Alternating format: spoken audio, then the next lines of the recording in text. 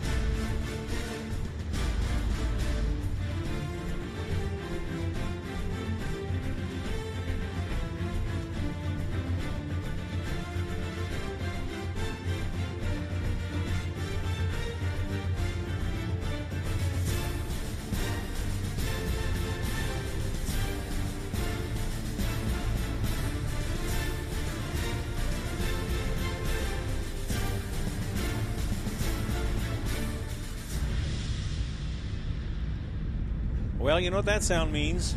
It's time for another edition of the Nick at Night Show, right here on your laptop, on your computer. However you want to listen is fine with me. I am not, by the way, I got one more little thing to do, and that's right there. That cuts out the echo. There we go. All right. Well, I really did try to get the phone thing figured out so that we could take phone calls off of Facebook. That'll come. We'll get that. We were really close tonight. It just wasn't working quite right. And it's one little, call it a tick box or whatever.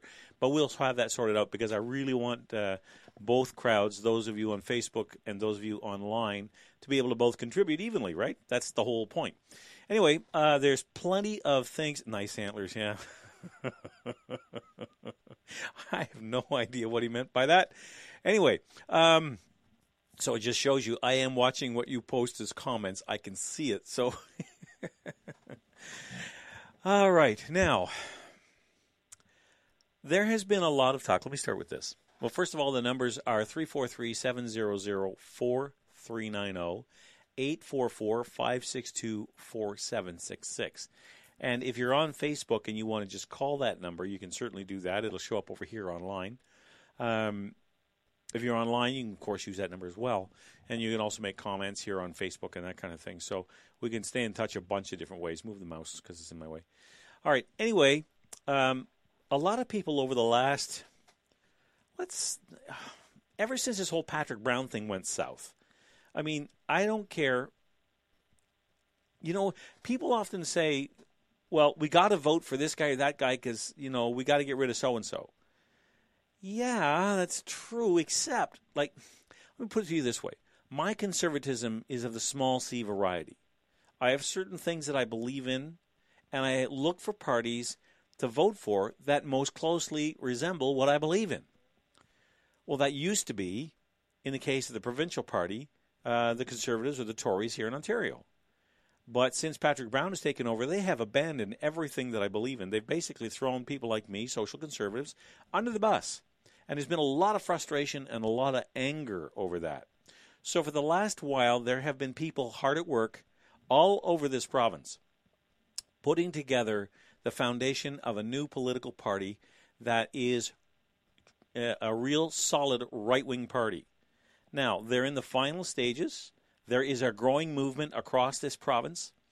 What I would highly recommend you do, if you like that kind of thing, if you want to see that, even if you're not a right-winger yourself, but if you don't have any problem with another party joining the fray, and maybe for your own reasons, maybe you just, let's say if you're a liberal, because I know there's a lot of liberals out there who are on my Facebook page and in different, you run into them.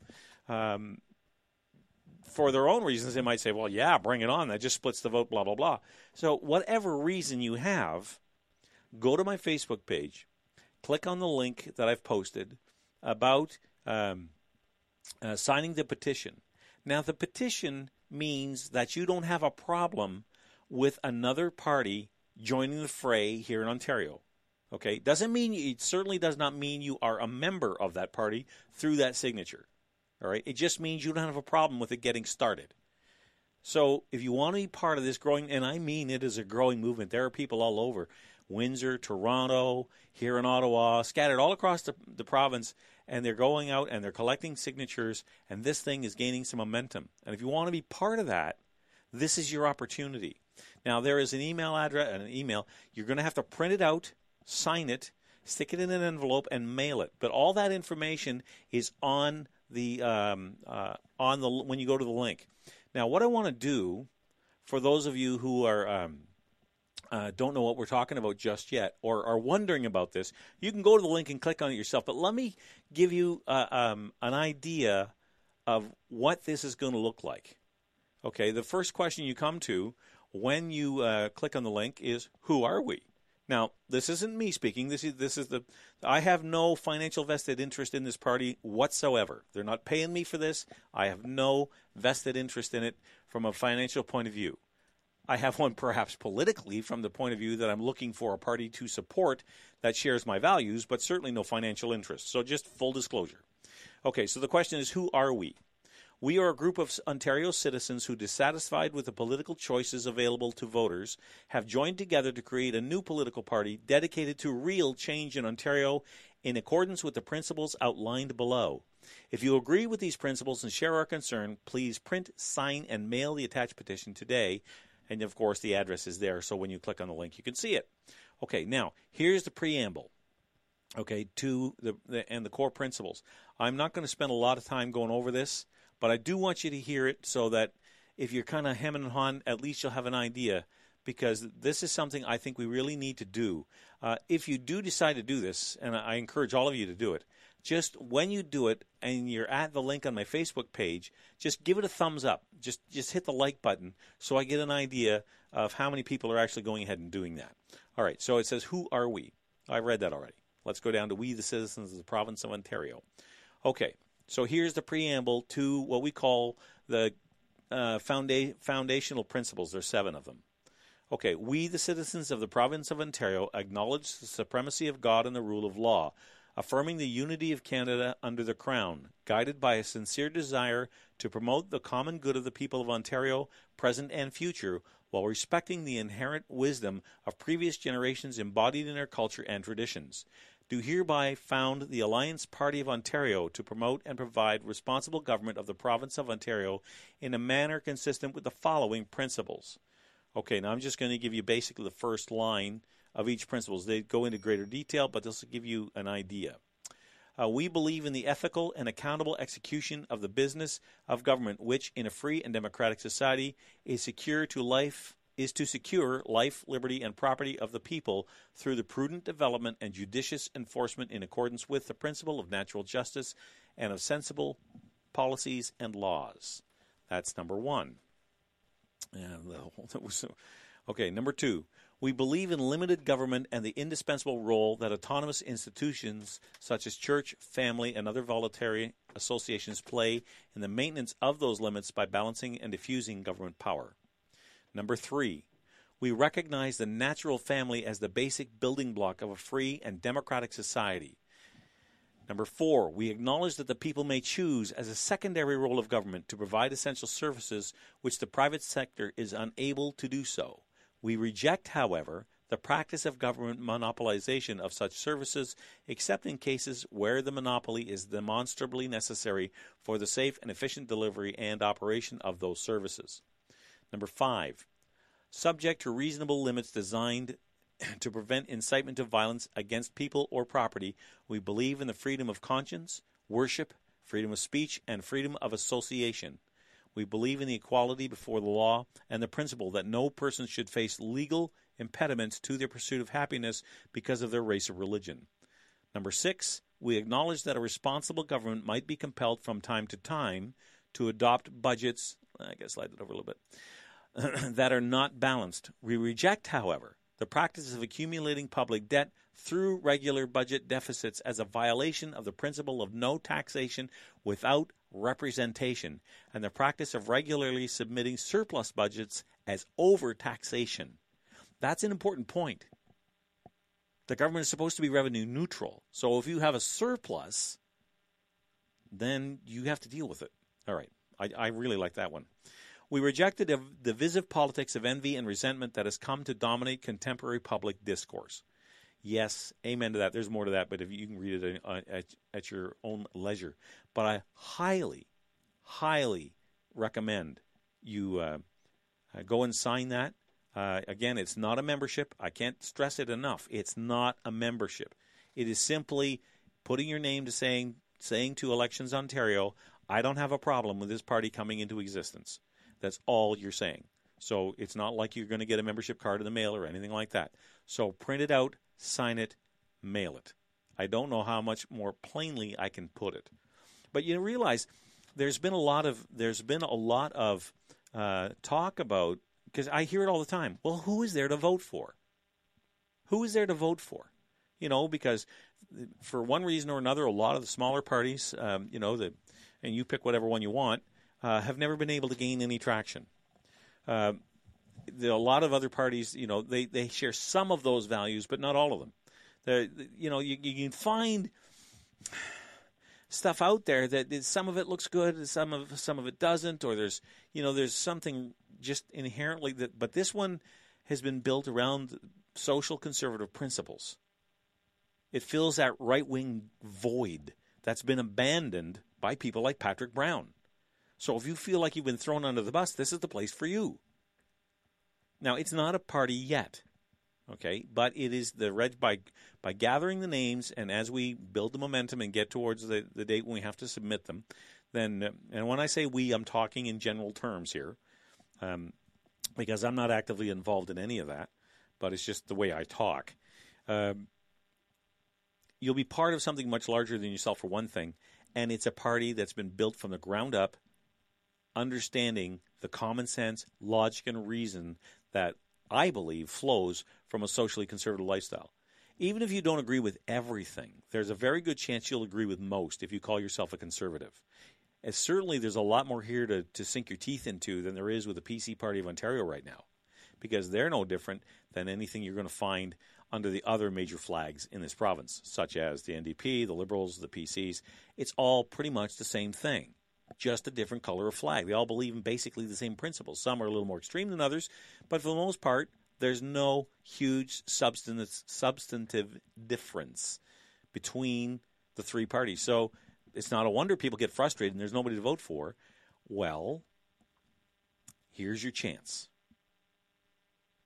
Here's your chance. Go to my Facebook page, click on the link, download the form, sign it, mail it. Oh, and don't forget to hit the like button so I get an idea of how many people are doing that, just so we can keep a tally. We're just trying to keep track of where we're at and, that kind of thing. And this, because, you need 1,000, but we'd love to blow that out of the water. So I don't know where we're going to end up. I don't know what the final number will be, but the more the merrier. The more momentum you build by doing that. So please, by all means, take a moment and go and do that. All right, now, there's a whole host of things to talk about. Let's start here. This is something that I'm glad to see. I mean, when I say I'm glad to see it, I don't mean that I'm glad to see it because I'm a vicious or vindictive person. It breaks my heart that we have to do this. But I guess my attitude is it's about time. Okay, this is out of the Montreal Gazette. An arrest warrant has been issued for an imam who made several anti-Semitic statements during a sermon at a Montreal mosque last December. Sheikh Mohammed ibn Musa al-Nasser called Jews the worst of mankind and expressed his hope that Muslims would slaughter them on Judgment Day, according to a statement by B'nai B'rith. Al-Nasser, a Palestinian Jordanian imam, is facing a charge of willful promotion of hatred following an investigation by the Montreal Police's Hate Crimes Unit. The article goes on, but the reason why, when I say I'm glad to see it, I'm not glad to see it because I think it's reprehensible that in Canada anyone would get up and say that, regardless of where they come from or who they are. But I am glad to see it from the point of view of it is at least somebody is calling them out, calling a guy like this to task for that, and he's going to be, if they think he's in Jordan. So if they can get him extradited, then he'll face charges here. Now, what'll happen in court, who knows? But it's about time we began to stand up for the rights of the people. If you're going to have hate crime laws, let me rephrase that. If you're going to have hate crime laws, then let's at least enforce them fairly and evenly. Because up until now, that's not been the case. So I was delighted to see the fact that the Montreal police took this seriously and went and did an investigation and decided there was enough evidence to lay charges and to issue a warrant for his arrest. Now, the mosque has never apologized for this. There have been some, and to be fair, there's been some Muslim groups come out and denounce this. That's great. That's fine. But at the same time, there has been no denunciation by the mosque in question. As a matter of fact, from what I've been able to understand, the speech he gave is still in Arabic up on YouTube on the mosque's website. So there should be some accountability for that as well. So I thought I'd bring that to your attention because, you know something, this is the kind of thing that absolutely needs to happen. If we're going to have these laws, I would prefer we scrap hate laws altogether and simply use our libel and slander laws. We already have laws in the books that deal with this before they ever came up with hate crime laws. But if you're going to have these laws, at least enforce them fairly. Does that not make sense? I know it certainly does as far as I'm concerned, but then I'm only one person.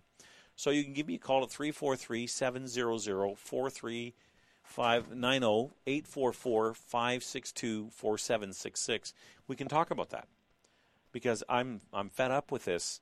Always, the table always slanted one way, and there's never any pushback. There's no balance in this.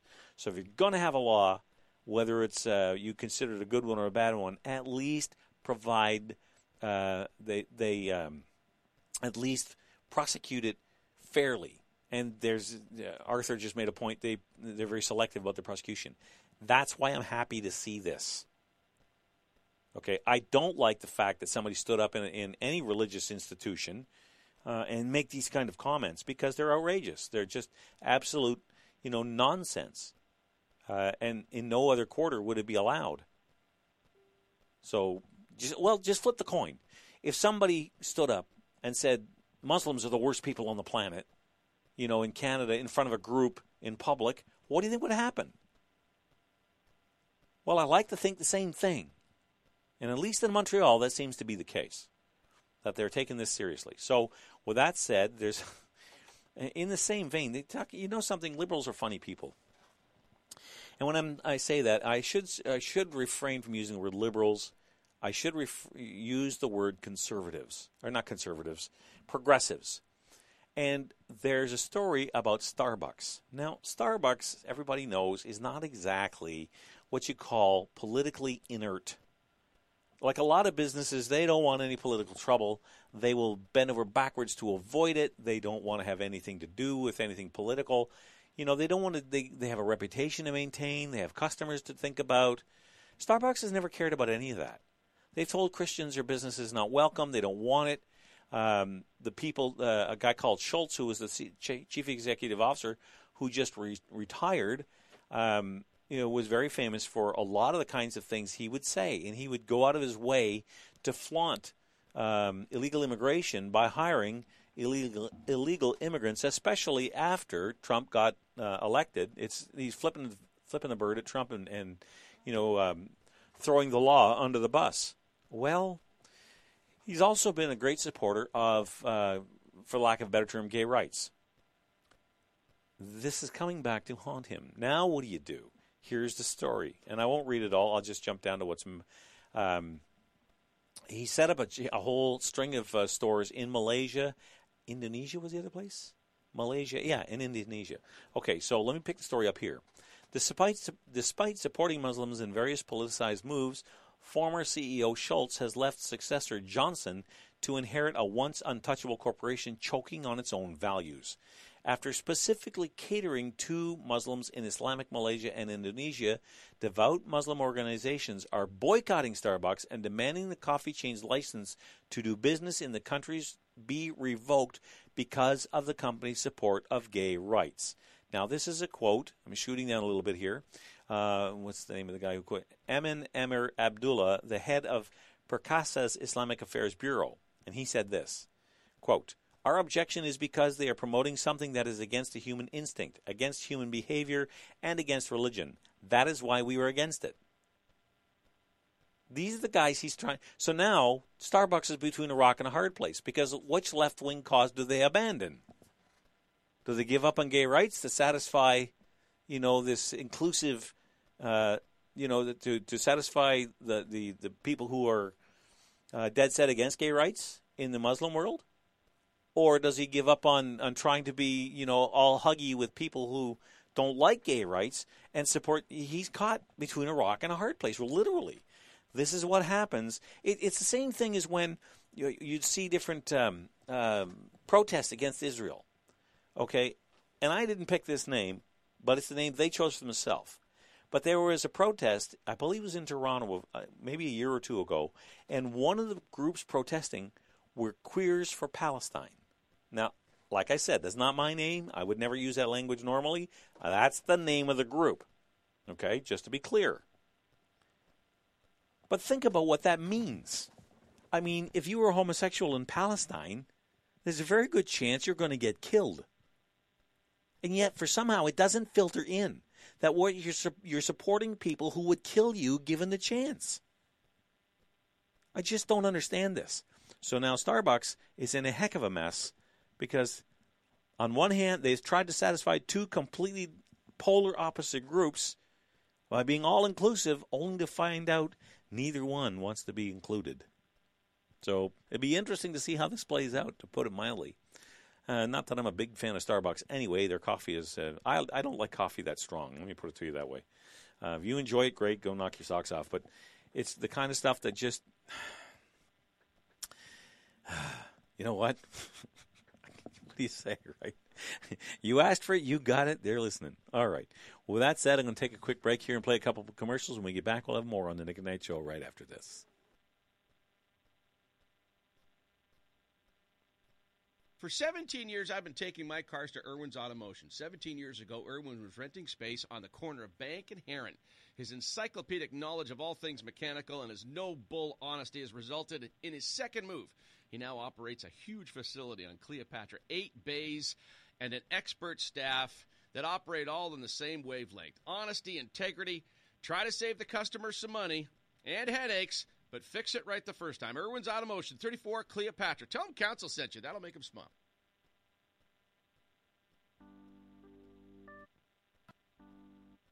Ron Barr, General Manager and CEO of the Greater Ottawa Truckers Association, the voice of independent truckers in the Ottawa area, and proud supporters of Nick at Night. Every day we go to work to help build a better Eastern Ontario, and safety is our top priority. Every start of the shift, our drivers perform inspections on their truck, so we ensure that our drivers go home to their families each night, and you, the public, have confidence that the big truck beside you is safe. If you have any issues relating to any size truck, I encourage you to contact me at 613-738-1639. Let's build a better, fatality-free Ottawa together.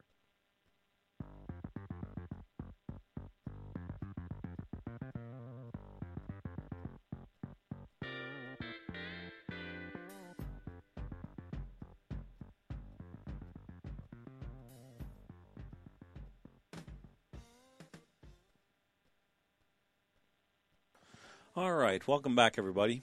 Let's see. Where do we want to go next? Oh, you know, it's funny. You talk about desperate people who just can't admit things aren't going their way. I put up a link. Now, I know we've talked about global warming 100 billion times, and people are sick to death of the topic. But at the same time, you wonder how long those who actually still believe in this scam can hang on. The evidence is mounting on a daily basis that all the predictions that have been made, none of them are coming true. Remember back in way back when Al Gore first got started, he said, by 2010, we'll see a 20-foot increase in sea level rise. Well, he never believed that in the first place. Otherwise, he never would have bought a house in San Francisco. He'd have bought one in Denver, which is otherwise known as Mile High City. But be that as it may, they were supposed to be ice-free summers in the Arctic, and just all kinds of nonsense, and none of it took place. None of it happened. As a matter of fact, in many places, especially in the Antarctic, the ice is growing. They just had a chunk. Everybody, remember a little while ago, there was a story about the size, an iceberg broke off of the Antarctic ice sheet. All right? And they said, it's the size of Delaware. I kind of shrugged and said, so what? Who cares? Just a big iceberg. That means the sheet's growing, not shrinking. Anyway, be that as it may. So there's evidence out there. I remember a couple of years ago, some idiot tried to kayak to the North Pole. He got within about 500 or 600 miles and had to stop because it was too much ice. And a little while ago, the University of Winnipeg got turned back for the same reason. They sent a research ship out, and all their vessels they went with them had to go on emergency rescue missions because a lot of vessels got caught in the ice and they couldn't make any headway. So they had to call the whole thing off. Now, do they admit they're wrong? Oh, no way, baby. They'd rather chew broken glass than see that happen. So you have a research team slams global warming data in new report. Not reality, totally inconsistent with credible temperature data. Let's see, what website is that from? Zero Ledge is what it's called. Anyway, I'll share just a little bit out of this in order to give you an idea. As world leaders, namely the European Union, attack President Trump for pulling out of the Paris Climate Agreement, which could have saddled Americans with billions upon billions of dollars in debt and economic losses, a new bombshell report that analyzed global average surface temperature data produced by NASA, the NOAA, and Hadley, which I believe are data sets, proves the president was right on target with his hang on a second. With his resolve to be part of the new initiative. According to the report, which has been peer-reviewed and by administrators, scientists, and researchers from the U.S. Environmental Protection Agency, the Massachusetts Institute of Technology, more commonly known as MIT, and several of America's leading universities, the data is completely bunk. I'll share you just the first paragraph of the report. In this research report, the most important service data adjustment issues are identified and past changes in the previous report historical data are quantified. It was found that each new version of GAST has the temperature record has nearly always exhibited a superwarming linear trend over its entire history, and it was nearly always accomplished by systemically removing the previous existing cyclical temperature pattern. This was true for all three entities providing the data measurement. Another hole in the boat. I wonder how many times they can bail this thing out. I mean, sooner or later. Do you ever remember? Maybe you're not. You might not be old enough. Some of you are. Certainly are. I remember watching the Three Stooges, and I don't know why, but every time they were on the water, there was a lot of. They had fog on the water. It was obviously CO2 gas, right? They would never do that now. Oh my God, no! It might kill the planet. But the point is. They're duck hunting. It's obviously on a set, but that's. And Larry, Curly, and Moe are standing up in this little boat, which is mistake number one. You never stand in a little boat like that with three people. It's just a bad idea. So one of them, and I forget which one, actually shoots a hole in the bottom of the boat. Well, a column of water shoots up like 3.5 feet high, and Curly looks at it, the bald guy, who else would be called Curly, and goes, ah! Boom! Blows a hole in the other end of the boat. So Moe smacks him upside the head. He says, "What are you doing?" He said, "Well, I'm just letting the water out." And this is the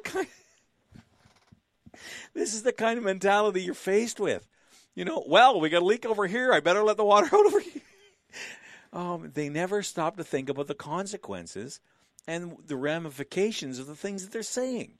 You know, it's like. If you started a religion today that said, let's see, the earth is going to end next week on Friday, and you got all kinds of people to join your religion because you figured doomsday's coming, that's it, it's over, write the checks, cash in everything, come and meet me over here in Parliament Hill, and that's where we'll see Armageddon. It's all going to end. Except that it gets to be Saturday and Sunday and Monday and Tuesday. Sooner or later, you got to do one of two things. The right thing to do is say, oops, I guess I got it wrong, and go home. Or you can do what these guys do, just move the goalpost. Oh, no, I meant next Saturday. That's the environmental movement in a nutshell. They simply will not admit that they are wrong. They would rather choose razor blades then admit they were wrong. Can you imagine David Suzuki walking out on to a press conference and say, yeah, well, after much soul searching and looking at the data again and again and again and testing it every way I can think of, it's obviously I was wrong, and that man does not have any impact on climate, and that you can all just go back to living the way you were before. Never going to happen. It should. I'd have a ton of respect for him if he did, but you and I both know better than that. So there was that was kind of an interesting story. So this whole thing, and it spawned a whole lot of debate on Facebook. I got to tell you, the people who are supporters of it, and yes, I have them on Facebook. They certainly supported. They think I'm crazy. That one guy said, "Won't matter. We're all dead." Who said anything about all of us dying? Because if you look at the projections, you're talking about a fraction of a degree over the next 80 years. So they've been wrong every single time. But rather than man up and say, well, okay, I guess I blew that, they just don't do it. They just keep on plugging away. Keep on plugging away. Now, let me ask you a question right after this break. Because I have to take a break. I just looked at the clock, and I was a little long last time. And we like to keep our sponsors happy. So let me take a few seconds here. I'll play a couple of commercials. We'll be right back with more on the Nick at Night Show. We'll be right back. EMM Group is the authorized IntegraSpec distributor for the Greater Ottawa area, providing technically advanced insulated concrete forms. The design virtually eliminates waste while providing the ultimate energy-efficient, quiet homes and structures. With over 40 years' experience in the concrete industry, EMM offers the best product to homeowners and contractors. Canadian-made IntegraSpec is now being used worldwide. More info can be found at integraspec.com. Don't consider building any other way. Call your ICF specialist, 613-835-2600.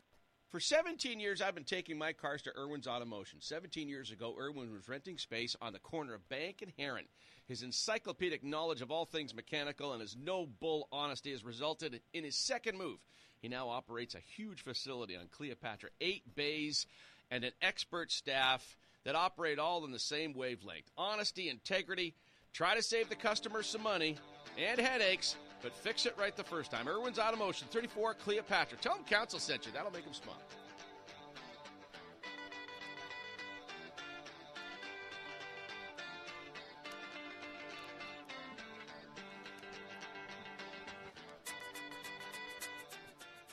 Well, that's funny because that's not the tune I thought I was going to play. Okay, there's gremlins running around in here again tonight. All right, let me bring that to a stop.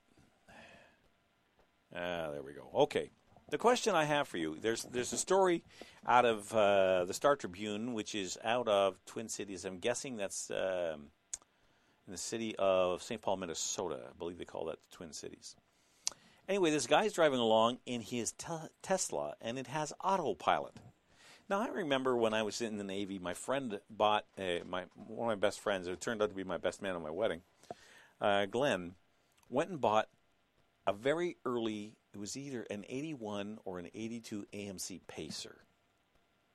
And it was, hey, listen, he really liked the car. It was brand new, smell, you get that smell, new car smell.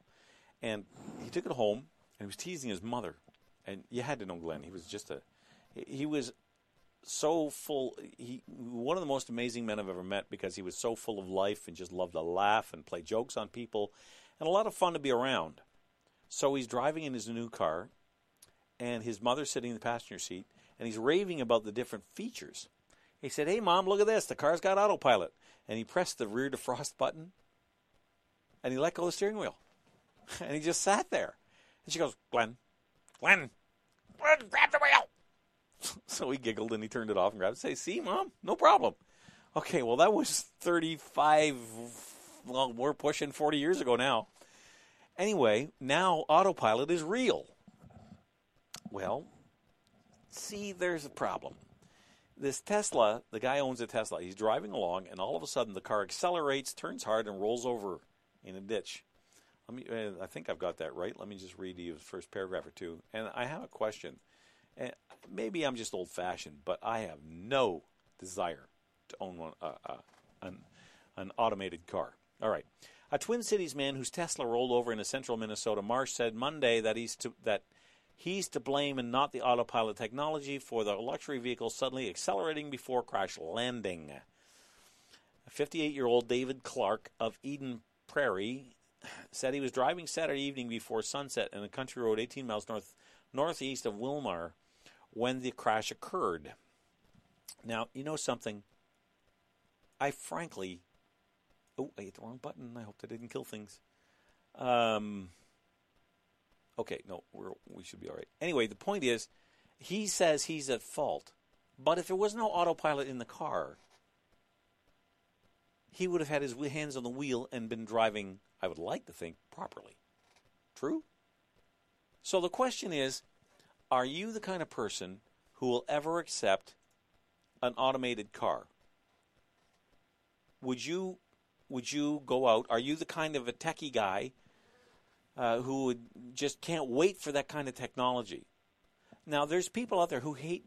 You know what? I'm a person who doesn't like driving just from point A to point B.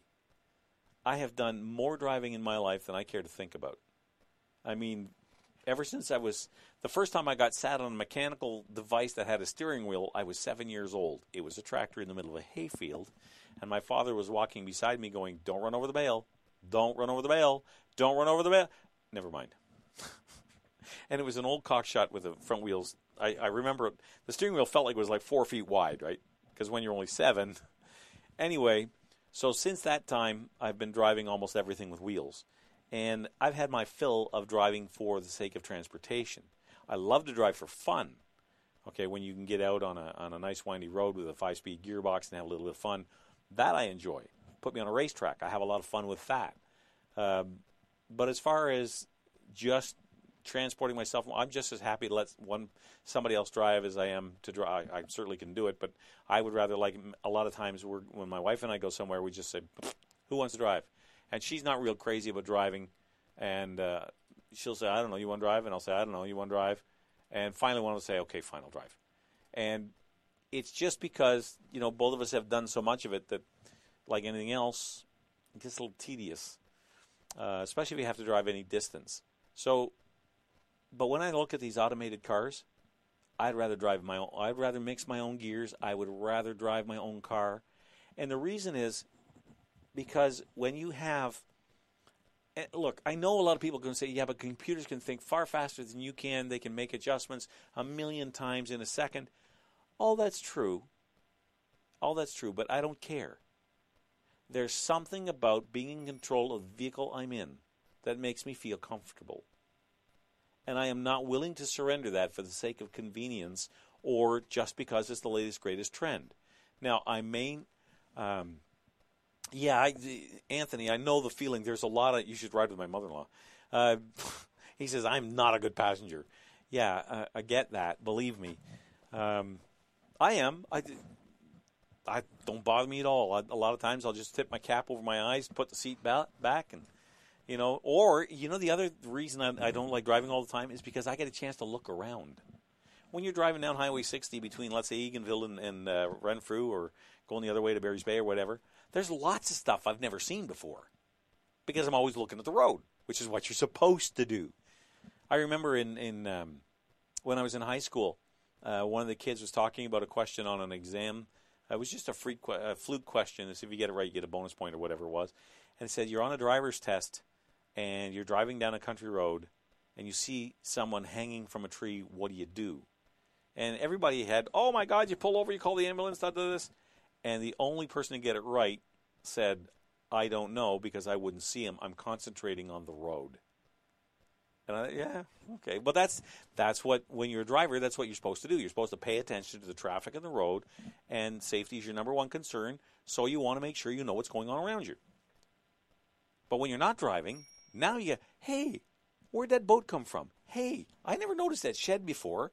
Hey, where'd that... And my wife just shakes her head. It's been there 15 years. No, it hasn't. No, I wouldn't know. No. Now, it doesn't happen as much now, but, when we go in different places, it's fun to be able to look around rather than concentrate on driving all the time. But getting back to the automated car, yes, it would free somebody up to do that, but there's something about automation. There's a limit. There's a line that I think once you cross it, that you lose a certain amount of freedom. It's like riding the bus. I mean, maybe I can explain it that way. It's like riding a bus. If you get on a bus in the city, you're beholden to somebody else. Now, it's not automated, but what difference does it make from your perspective? You're not in control. Okay, you don't decide when it goes, when it stops. You do not decide, what route to take. That's all pre-planned. If you want to divert off and go, hey, let's go over here. I just thought of something. I want to run down over here and check out this store, or, in my case, I might want to go to Canadian Tire and check out the latest in fishing lures or something like that. Nothing like that's possible because you're not in control. And I'm a person, especially when I'm driving or traveling, I want to be in control. And you surrender that along with a little bit of freedom when you do it.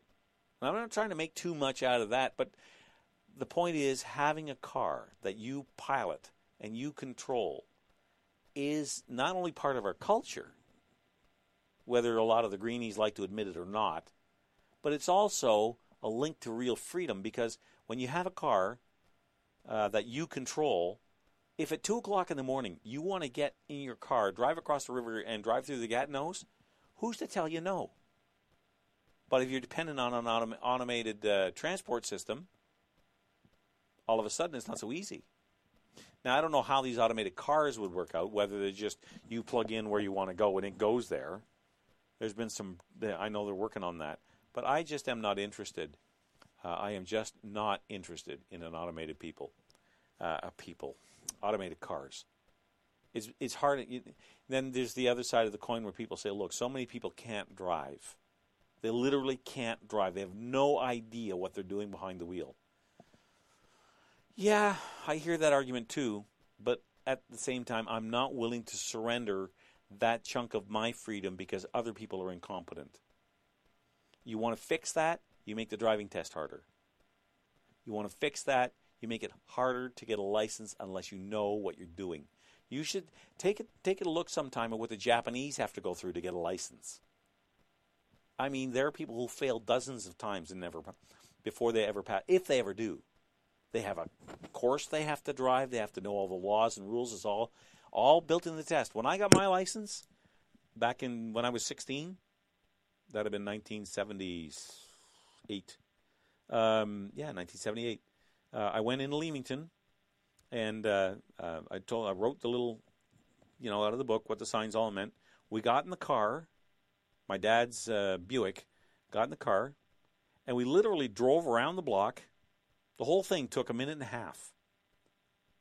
I already knew how to parallel park, so when we pulled up front, I parked it. He said, you live in a farm, don't you? I said, yeah. He said, okay, you passed. That was it. That was my driver's exam. And I passed it first time, no problem.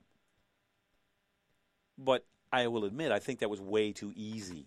It should have been a tougher test than that, because when you start talking about traveling down the highway at 60 miles an hour in a 3,000-pound car, now you're talking about 180,000 pounds of kinetic energy. And you have to understand the physics behind it at least a little bit so that you know what? If I want to be stopped by there, I have to start applying brakes here. And you also have to keep an eye on the traffic around you. I'm babbling, I know. But the bottom line is I don't like automated cars. And I don't want one. And I'm not interested in them, just like I'm not interested in getting into what was I going to say? Don't you hate that? You've got a thought lined up, and a bugger leaves on you before you get a chance to spit it out. Man, I tell you. Getting old. All right, moving on. That thought will come back to me, I'm sure. I want to give a shout-out to the Renfrew Nipissing Pembroke's Member of Parliament, Cheryl Gallant. She's my MP, and I voted for her ever since she got elected, and I see no reason not to vote for her again because, she takes a lot of flack in the news occasionally. And some people, and she has, like every other politician, they have stuck their foot in their mouths, and Cheryl is not immune to that. I remember something about a helicopter rescue or something like that in Newfoundland. I don't remember all the details. But, okay, it wasn't the brightest thing to say. But overall, I think she's doing a fine job and is really working hard for the people in her riding. But she's doing what she's doing is calling the media out for a lot of this counter coverage, calling it fake news. And I think it's great. I think it's about time people started. The Americans have been getting it CNN, by the way, is an absolute joke. Oh, if I can find that. I'll try and find that little clip. It's a montage. Yeah. I don't know if you'll be able to hear it, though. It's on my Facebook page. You want to watch something funny. It shows you how badly and poorly CNN is viewed these days. They have dropped down to around 100,000 viewers. At least that's the last number I saw. It could be different now. But the bottom line is the bottom has dropped out of the ratings because they've been discredited so many times. They're nothing but a fake news network. They should change their logo. Anyway, she says in part, whether it is the Toronto Star, CBC, Globe and Mail, CTV, or even the National Post, editorialists and columnists have been tripping over themselves in a rush to justify Justin's payout to Katter. And she said that she's got her own Facebook show, by the way, called GNN, the Gallant News Network, and I've seen it. It's pretty entertaining. She gets people from different politicians. She'll do. I think it's about 10 or 15 minutes long. I don't know if it's going on right now because they're in recess for the summer. But the one I did watch one, and it was she had who was on. Anyway, they're talking about the latest fiasco under the Liberals, and she just, she's actually a lot of fun to watch. Anyway, so she said she was just basically telling the media, look, enough of the nonsense, and it's fine. It's nice to see somebody because you're not going to see it from the MSM itself. CBC's never going to stand up and say we got to knock off this Katter stuff. The guy's a terrorist. He's a convicted criminal. Why are we entertaining this? Or the other attitude that we heard from the mainstream media here in Canada was, this is such a divisive issue. Now, we've been over this 100 times before, dozens of times before, but the bottom line is nobody else is doing this, other than yours truly, pointing out the fact that this is not a divisive issue. We're being manipulated and lied to by our mainstream media and our national broadcaster. And it's about time somebody started calling them on it, and I'm very glad to see that she's done that. All right, let's see. We'll go to one more topic, then I got to take another break. Okay. Now, I know that no matter what I say or do, the die is cast, and there's nothing I can do to stop this. This idea about legalizing pot is the dopiest, pun intended, idea I have ever. I think there's so many more important things that the government needs to work on. This is just a way of distracting us from the real issues that matter, like 10.5 million issues, as an example. There's other things that matter, but the government, in so many places, is so broke that they're grasping at straws trying to find ways to raise revenue. And this whole legalizing marijuana is all about that. It's got nothing to do. They couldn't care less about child safety. They couldn't care less. Because, first of all, the idea of keeping pot out of, making sure that if young people want pot, they're going to get it from a safe source is utter nonsense. It doesn't work with cigarettes. Kids still smoke. They still find ways to get it. Only it's just that Mike Harris, one of the things he did that actually made a big dent in this whole illegal smoke things was he cut the taxes on smokes dramatically and took a lot of the profit out of it. But legalizing marijuana is just plain dumb. However, with that said, I think I've made my point pretty clear on that. They are going to make a dog's breakfast out of this.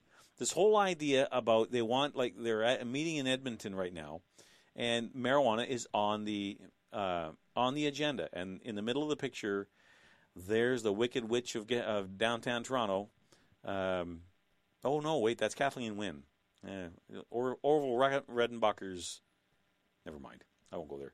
Anyway, so these guys are all saying, all the premiers saying to the federales, slow down, we're not ready for this. We can't get this done in time. There's all kinds of concerns about how we're going to implement this.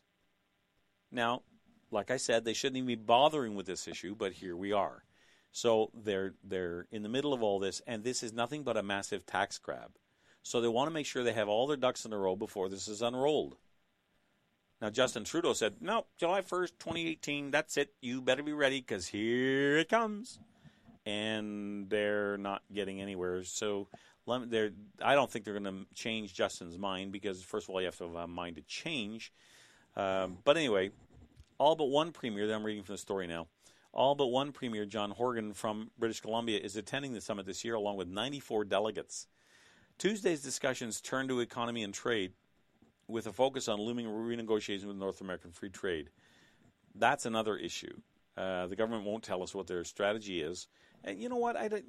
That's one file, I will admit, I think that the Liberal government seems to have a handle on, is the relationship with the Americans. I'm surprised. I really am surprised that it's where it's at. Now, it was funny to watch Justin get the cold shoulder from Trump when they were over in Europe. And Justin wander around the banquet hall like a lost puppy because nobody wanted to talk to him. They didn't take him seriously. That was funny. But the people he has working for him in that particular office seem to be doing a pretty good job. So I'm not against giving credit where credit is due. It's just in this government's case, it's not due very often. Most of the time, it's not due at all. But anyway, so you've got this, where did that story go? Right there. So you've got people out there all crying about this, and all it is just they want to make sure they all get their slice of the pie. They think there's going to be this massive revenue boost. But you know something? There was a call into a terrestrial radio station today, and a guy was talking to the host and said, this is all nonsense. This isn't going to work the way they think it is because drug dealers are already cutting the cost. And he used a phrase I thought was interesting. He said, I know a guy who does this. The caller wasn't a drug dealer, but apparently he knew somebody was. And he said, I'm just going to dust my stuff. So the host said, what do you mean dust his stuff? He said he's just going to put powder on it, like fentanyl or crack or whatever, and make the marijuana he's selling really addictive. So they won't be interested in the government supply. So they've already laid the foundation for massive amounts of addiction with no idea about what they're going to do about it when that happens. I wouldn't be surprised if this hasn't even crossed their minds. Or if it has, that they don't care. All they see are dollar signs, and they look at places like BC, where it's one of the largest industries out there in BC or one of the largest, if not the largest, is this idea that marijuana is going to be this huge cash cow. I don't think that's going to be the case. I think they're going to make a dog's breakfast to this. I think it's going to be a disaster, and I need to take a break. We'll be right back with more. Ron Barr, General Manager and CEO of the Greater Ottawa Truckers Association, the voice of independent truckers in the Ottawa area, and proud supporters of Nick at Night. Every day we go to work to help build a better Eastern Ontario, and safety is our top priority. Every start of the shift, our drivers perform inspections on their truck, so we ensure that our drivers go home to their families each night, and you, the public, have confidence that the big truck beside you is safe. If you have any issues relating to any size truck, I encourage you to contact me at 613-738-1639. Let's build a better, fatality-free Ottawa together. For 17 years, I've been taking my cars to Irwin's Automotion. 17 years ago, Irwin was renting space on the corner of Bank and Heron. His encyclopedic knowledge of all things mechanical and his no-bull honesty has resulted in his second move. He now operates a huge facility on Cleopatra, 8 bays, and an expert staff that operate all in the same wavelength. Honesty, integrity, try to save the customer some money and headaches, but fix it right the first time. Irwin's Automotion, 34 Cleopatra. Tell them Council sent you. That'll make them smile.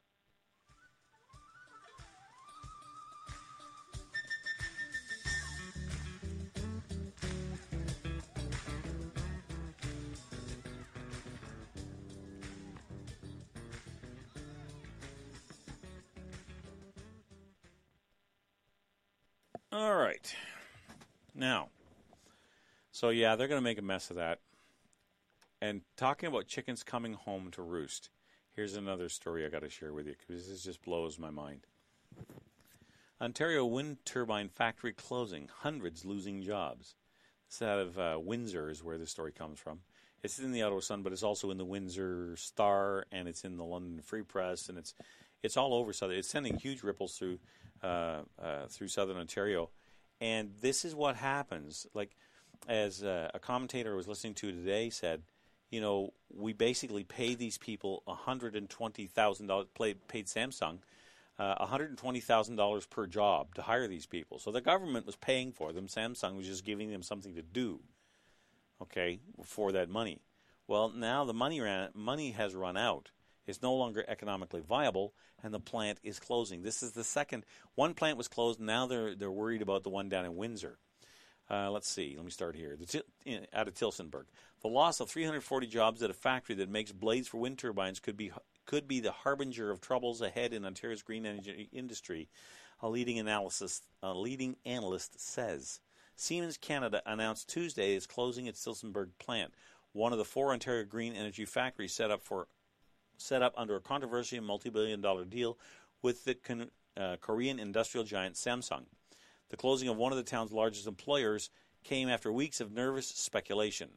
But energy analyst Tom Adams said Ontario's green energy industry could be in for a rough ride if it doesn't lay its hands on orders from outside of Ontario. Look, you can go on and on here, but the bottom line is this stuff never made economic sense without massive government subsidies in the first place. But Dalton McGuinty sold us on this. Remember, one of the highlights of my career while I was on the air was actually having Yasser Naqvi, the present-day Attorney General in this province, come into the studio. We used to have a little show called Lunch Bunch. Maybe some of you remember that. And I had him for 20 minutes, and he couldn't go anywhere. And I asked him about these 20,000 jobs, and to condense a half-hour conversation down into, a few seconds, he changed tenor on me. He changed, what's the word? He started out by saying we have created 20,000 jobs. Then he changed context is the word I'm looking for. Context. He said we are creating 20,000 jobs, and by the end of it, he was saying we will create 20,000 jobs. So he was lying to me. The question was when. Did he lie to me about the first one? Did he lie to me about the second number? Or did he lie to me about, because you can't have created, are creating, and will create the same jobs. It's either you did or you didn't. Or you might someday in the future. But you can't claim the same job in 3 different settings. So I'll never forget that conversation. That was a lot of fun because I had him and he couldn't run away. He couldn't just duck out of the back door. So, but the point is, for a long time now, anybody with a brain has understood this green energy was a disaster. Because if I've got a little gig stick in my hand here. And if your job, if your industry is to make gig sticks, and we need them, okay? But the government comes along and says, tell you what, we want you to be really competitive. We want you to hire more people. We want our job numbers to look better. So the gig stick might cost you 5 cents a piece to make, but we're going to subsidize it. So in other words, it's not going to cost. It'll only cost you a penny. We'll subsidize the other 4 cents, but you're going to hire enough people to make up for the increase in demand. Well, what idiot wouldn't take that deal? The problem is the contract has a termination date. And when the money runs out, you go from 1 cent back to 5 cents. And what happens is, after a number of years, you get used to the 1 cent cost. Right? You get used to living on that subsidy. It's like being hooked on a drug. So now what happens is you've got this industry out there who has forgotten how to be competitive or never should have existed in the first place because there was no market for it. Now, in gig sticks, that's not the case. I was just using that as an example. But in the case of wind turbines, there was never any demand for it. It was all set up and falsified to push an agenda that none of us would have otherwise agreed to. And they sold us this massive... Well, I remember Dalton McGuinty saying, well, there's $400,000 in the auto industry. Why can't we have 400,000 people working in the green energy sector? Because there's no demand for it. You can't support an industry on government subsidies forever and expect it to be viable financially in the long haul. It just doesn't make any economic sense. So that's what happened there. Now those chickens are coming home to roost because the money's dried up. The jobs are going away, and factories that never should have opened in the first place are now closing, and a lot of people who would have been doing other things are now out of work and looking for jobs where they thought they already had them. With that, we'll take our top of the hour break, and when we get back, we'll have more on the Nick at Night Show.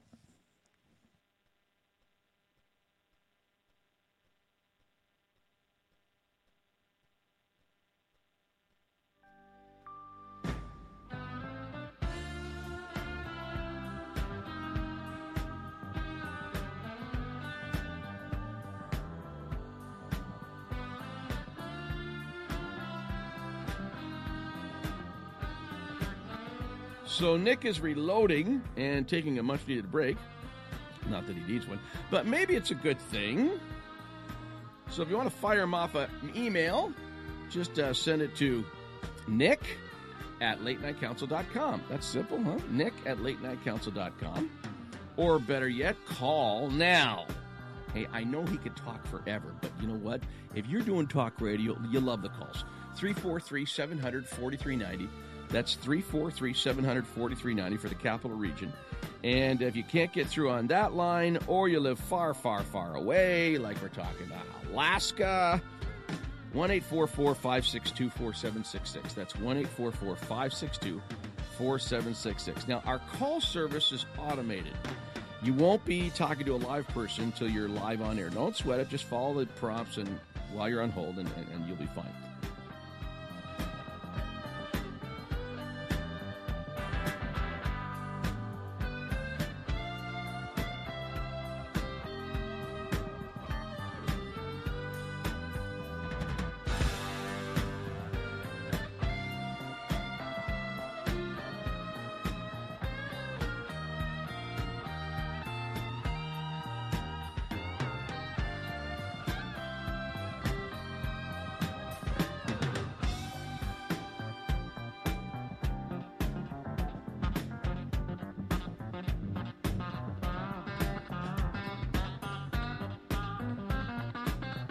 Now, Nick at Night does not exist without advertisers. So if you want to buy time, you contact either myself, JC at latenightcouncil.com, or you can contact Nick if you're more comfortable with him, and of course I certainly understand that.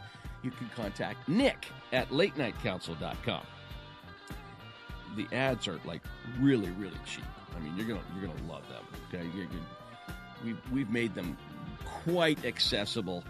Feedback is always welcome. Tell us what you like. Tell us what you don't like. And thanks for tuning in. Now, back to Nick at Night.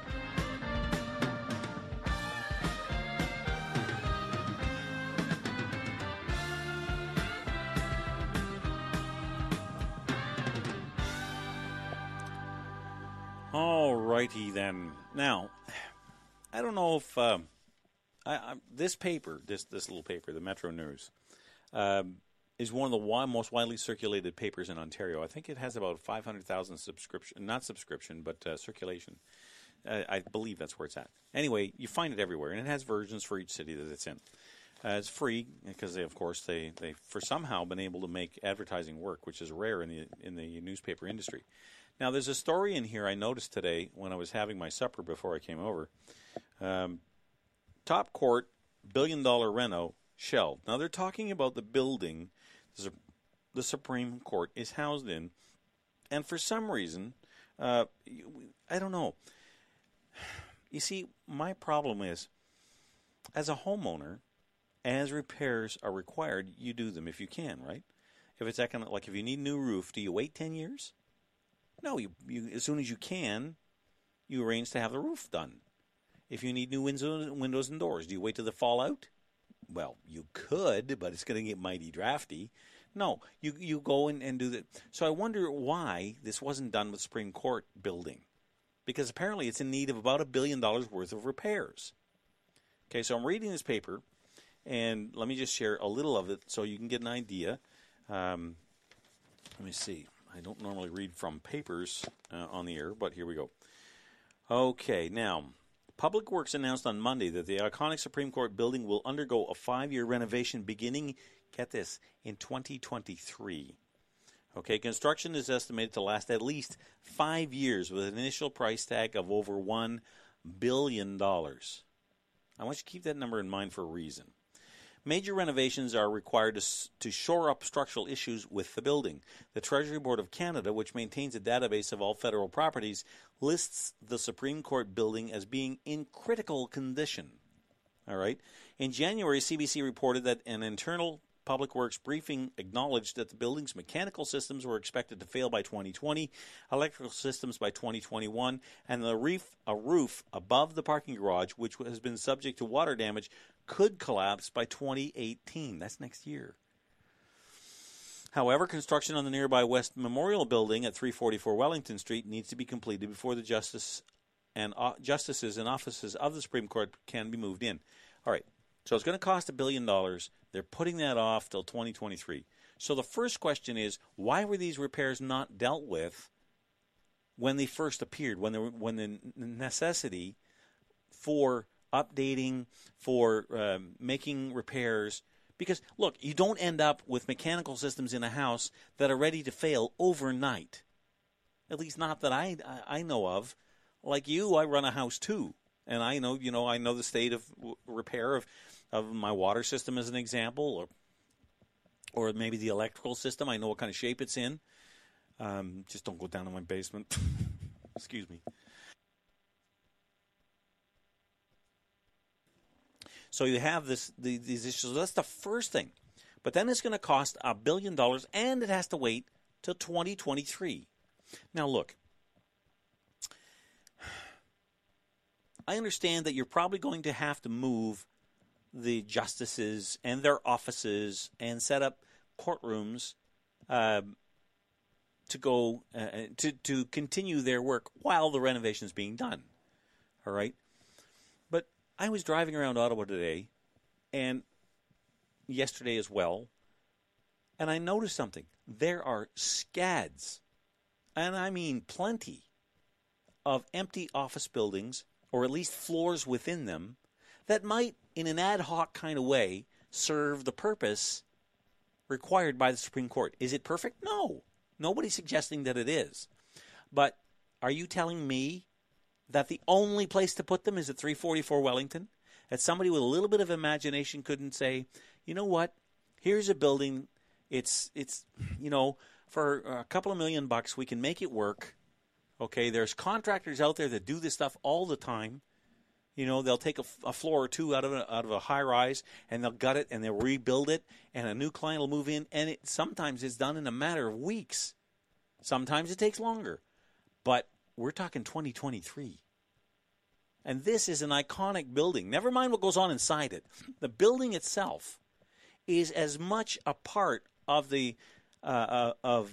it's as much a part of Canada as the Parliament buildings are. Okay, so all right, so there's that. Now I asked you to keep in mind the $1 billion repair bill. Okay, because they're going to say, well, we don't have the money. It's funny how that comes up.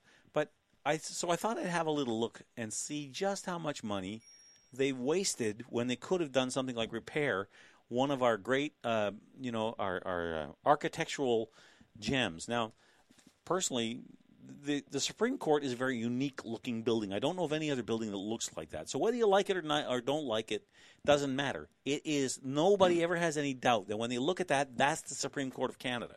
Okay? Now, this comes from the Huffington Post. Okay. And it is dated, let's see, I think it's been up for a little bit. Yeah, this is from last year. Let's see, that'd be February 16th, 2016. Okay, but they're talking about in the first 100 days of Trudeau's office. It was interesting to read David Aiken's numbers on Trudeau's dollar handouts in his first 100 days in office. By his calculations, it amounts to $5.3 billion, which is slightly less than $1 billion that was spent with slightly less than $1 billion spent inside Canada. $4.3 billion spent outside the country to buy you a lot of thanks from some organizations such as the UN for climate change conferences. Blah, blah, blah. Who cares? But are you telling me that they just found out now about the Supreme Court, that it's a mess, that it needs to be, major overhaul? Somebody walked in and went, Eureka, look at this place. It's a mess. It's a wreck. We got to fix this. Oh, but let's do it 5 years from now after the garage roof collapses. After the electrical system totally fails. I mean, what kind of planning does it take to say, guys, this thing's getting old. Let's have a look. You would think that when I was in the Navy, we used to have this thing called routine maintenance. Okay, and there was a book. And in that book, there was every piece of equipment that the engineers were responsible for.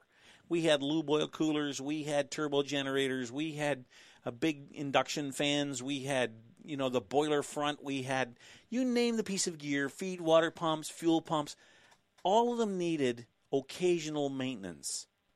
And you had a book that told you what to do and when to do it and what the procedure was. So the chief would hand me a card out of this book and say, Vandergraat, go do that. And I'd look at it and say, okay, change the corrosion plugs in the starboard turbo lube oil, starboard turbo blower lube oil cooler. If you don't know what that is, don't worry about it. The vast majority of you will never even see one. Never mind know what it is. But the point was there was a certain amount of maintenance required. So I go up and I do the routine. I come back, I check it off, I'd hand the card. Don't you think something like that would apply in the case, who's the property manager for this stuff? Do they walk around blindfolded? Do they never go say, let's go and just have a look at the sprinkler system and see what kind of shape it's in? Let's go check the roof and see, because we know there's water damage. Let's go see how severe it is. And what can we do, even if we don't have the budget for it right now, to make it last a little longer? Isn't this just common sense? Like this stuff, you just got to shake your head, go, what kind of rocket scientists do we have doing this stuff? Now, I'm not trying to be disparaging, but you wasted $5 billion throwing money away to God knows what. You gave $10.5 million to a terrorist. You gave I forget the number now, somehow the number $650 million to the Clinton Foundation for who knows what. And we have to put this off for 5 years? One of the great buildings, architecturally speaking, that's one of the, it's like the Parliament Hill itself, the Parliament buildings, the Supreme Court, the Library of Canada Parliament buildings, all kind of one thing. How much money did they just spend on redoing the whole Parliament building? That took a couple of years. Remember where they sandblasted the outside and all that stuff? So I look at it, maybe I'm making too big a deal out of nothing, but there's something about the institutions our country has, and even the buildings they're housed in. Because I got a lot of problems with the Supreme Court as an entity, okay?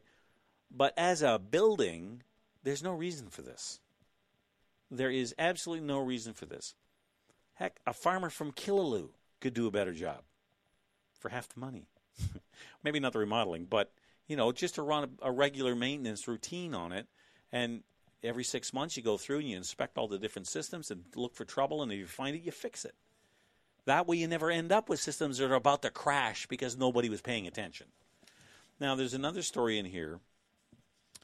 Let's see. It's in here somewhere. Oh, yes. If I find it. It's all about the somebody's playing the victim card again. Now, where did I see that? Oh, maybe it wasn't in here. Nope. Oh, rideshare, yeah. No, I thought there was another story in here I'm missing. Anyway, it doesn't matter. We've got plenty of other stuff to go over. All right, so I'm just curious, if you were running this, if you were a building manager, would you wait till the building's falling down before you actually did anything about it? Would you treat your home that way? Assuming, of course, that you've got the cash to fix it or the ability to borrow the money. If you have a serious structural issue, let's say your foundation, or maybe, you've got a leak in the roof, or you've got you need new windows and doors or a new furnace or something like that. You don't wait till the electrical system fails. You don't wait till the roof gets leaks, and you don't do it all at once. It just doesn't make any sense. So, all right, that's my little rant on that, because it's just frustrating. It's just there's no reason for this. Okay, now, so let's see. Oh, we did that one. Okay, we did that one. Where? Oh, Rosie O'Donnell. Oh, my God, how could I forget her? They still haven't gotten over it. They just haven't gotten over it. The left is still going bananas over the fact that their gal lost to Donald Trump. Now, Donald Trump is a lot of things. Perfect isn't one of them. And I've never been a supporter of Donald Trump, but I have always said he won't be as good as a lot of people hope, but he will be better than a lot of people think he'll be. And I think that's been pretty much borne out. I'm not even really convinced he's a conservative. I think it's easy to make the case that he's not. If you listen to Ben Shapiro, there's no way. Okay, but He is the president.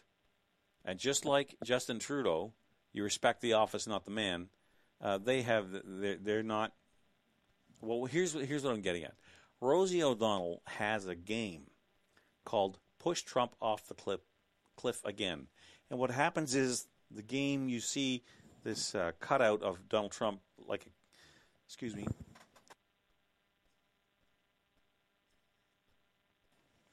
Donald Trump walking along the edge of a cliff, and he falls over. And another one, he falls into a pit of lava. And another series, a Tyrannosaurus Rex comes along and eats him. And she's killing Trump by proxy, okay? And yet she doesn't seem to think there's any problem with it. Well, this is just another nonsensical, out-of-touch, loony lefty that cannot accept the fact they lost. And you can do this, but all you're doing is painting yourself to be a childish little girl in this case, who simply is sucking her thumb and throwing things at the door because mom and dad locked her in her bedroom because she was misbehaving. They're having a tantrum. That's exactly what they're having, and it hasn't ended. And it probably won't end for as long as Trump is in office. But I think isn't there something about being an adult where you have to accept reality whether you like it or not? That, you know what, it's like there's all kinds of issues I don't agree with. But you have to say, well, you know what? That's just the way it is. It didn't go my way. And you have to accept the fact that's, another viewpoint carried today. So you suck it up, Buttercup, and you move on. And you pick up your sword and your shield and you go back into the fray and fight for something else. But these guys are not interested in that. There's so much visceral hatred for the man that they just have lost complete touch with the ground. Now, I want to go back over something. Let's see. Yeah, we can do that. And that was what I started the show with. For those of you who have joined a little late, there is now an opportunity for you to help. And when I say us or we, I'm talking in a general sense. I have no interest financially in this new party. But there is a new party is attempting to register here in the province of Ontario called the Alliance Party of Ontario. And what I'm asking you to do is go to my Facebook page, find the link, click on it, read what's there, and then print the page out, sign it, mail it in. And I don't care what your political persuasion is. And the reason I say that is because all you're saying by signing it is that you don't have a problem with another party joining the political fray here in Ontario. It's another option for voters. Now, for those of us on the right, and I include myself in that, I am what's called a small C conservative. My conservatism is a lifestyle, not a political party. So when the PC Party of Ontario abandoned the things that I believe in, I abandoned them. It's like, what was his name, Ronald Reagan say, I didn't leave the Democrats left me. Churchill said the same thing about the Labour Party. I didn't leave them, they left me. And that's exactly the same way I feel about this. That I didn't abandon the Progressive Conservative Party of Ontario. They abandoned me, and I'm not the only one to feel that way. So go to that link and take some time, go over it, as long as you don't have a problem with it. And remember this, and it says so here. I'm looking at the site right now. Looking at the site right now. This does not constitute party membership. Okay, you're not going to get a party membership card. Because at this moment, there is no party. We're gathering, when I say we, again, it's a general we, but there is a growing movement across the province in all kinds of places. Out in Goderich and Windsor and here in Eastern Ontario, it's Toronto. It's by no means going to be a fringe party. This isn't something that, 2-3 guys in a garage over a case of beer said, damn it, we got to fix this. Let's start a party. Nothing like that at all. This is a very serious organization with some very smart people involved. So I'm looking forward to seeing how this all shakes out. But you can help be part of that growing trend by going to this link, going over the information, downloading it, signing it, and mailing it to the address as listed there. And when you do that, hit the like button so that I know how many people have done that. And we can kind of just keep a running tally because it takes a little while for the mail to get caught up, right? So if you drop it in the mail, It'll be probably 4 or 5 days for it to get there. But I certainly I can't encourage you enough to be able to go and do that, because it really is giving you the opportunity to make a difference. It's a home for, let me put it to you this way.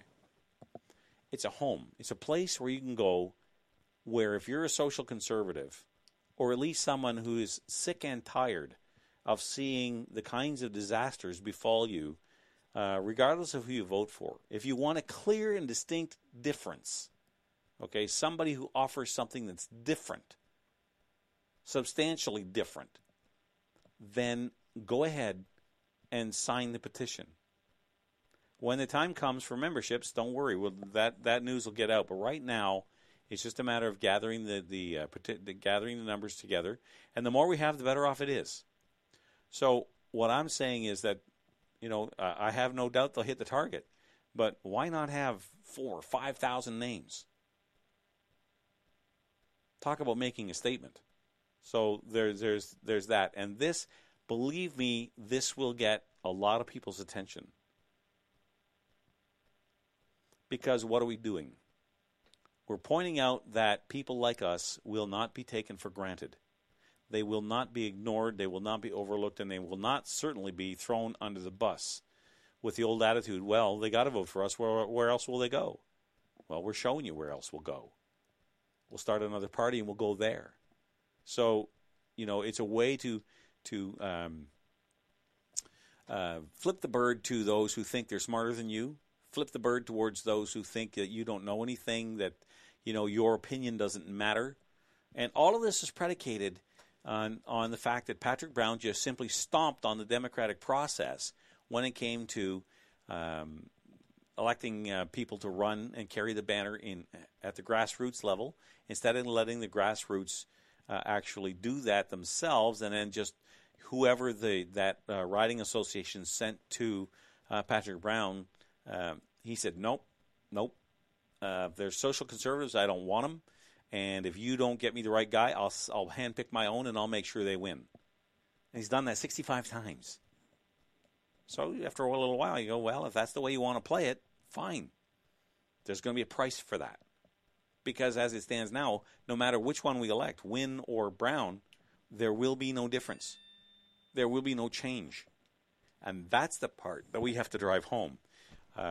So, by all means, go to that link. And yes, by all means, share it. Share it. If you're there, share it, put it on your Facebook wall. Encourage other people to do it. Let's spread the word about this, because it's a very important thing. It's something that I think can make a big difference in the upcoming election. How big, I don't know.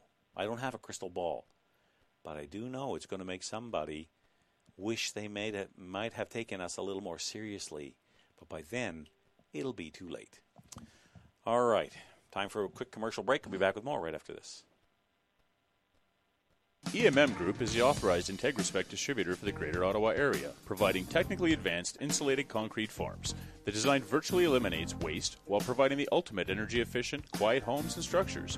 With over 40 years' experience in the concrete industry, EMM offers the best product to homeowners and contractors. Canadian-made IntegraSpec is now being used worldwide. More info can be found at integraspec.com. Don't consider building any other way. Call your ICF specialist, 613-835-2600. For 17 years, I've been taking my cars to Irwin's Automotion. 17 years ago, Irwin was renting space on the corner of Bank and Heron.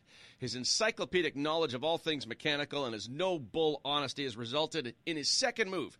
He now operates a huge facility on Cleopatra, 8 bays, and an expert staff that operate all in the same wavelength. Honesty, integrity, try to save the customer some money and headaches, but fix it right the first time. Irwin's Automotion, 34 Cleopatra. Tell them Council sent you. That'll make them smile.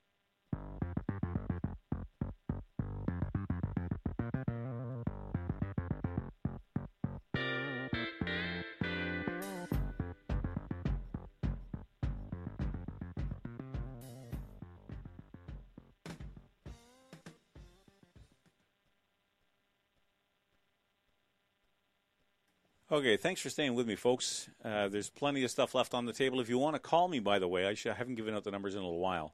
It's 343-700-4390, 844-562-4766.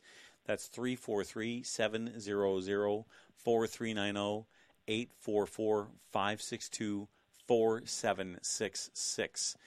There's, like I said, there's all kinds of stuff.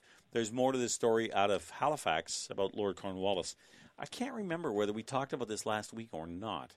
Let me see what the date of this is, because I know there was a lot of furor over it. 15 July is when this was published on Facebook, but sometimes I forget what I talked about last week and what I didn't. So if I've been over this, then I apologize, but I'm getting mighty fed up of having people tell me that history is offensive. I just had enough of it. It's not offensive. It's history.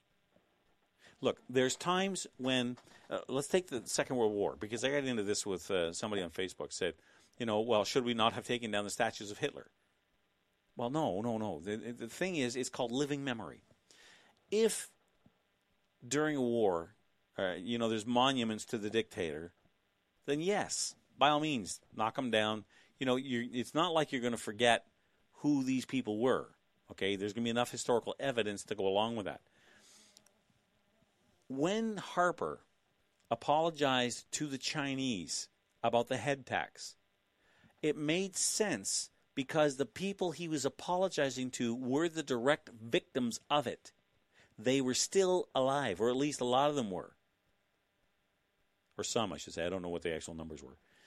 But the point is, there were people alive who suffered under that head tax. So on behalf of the government of Canada, he apologized for the head tax to the people who were actually victims of it. That makes sense to me. But once both sides of the issue, let's,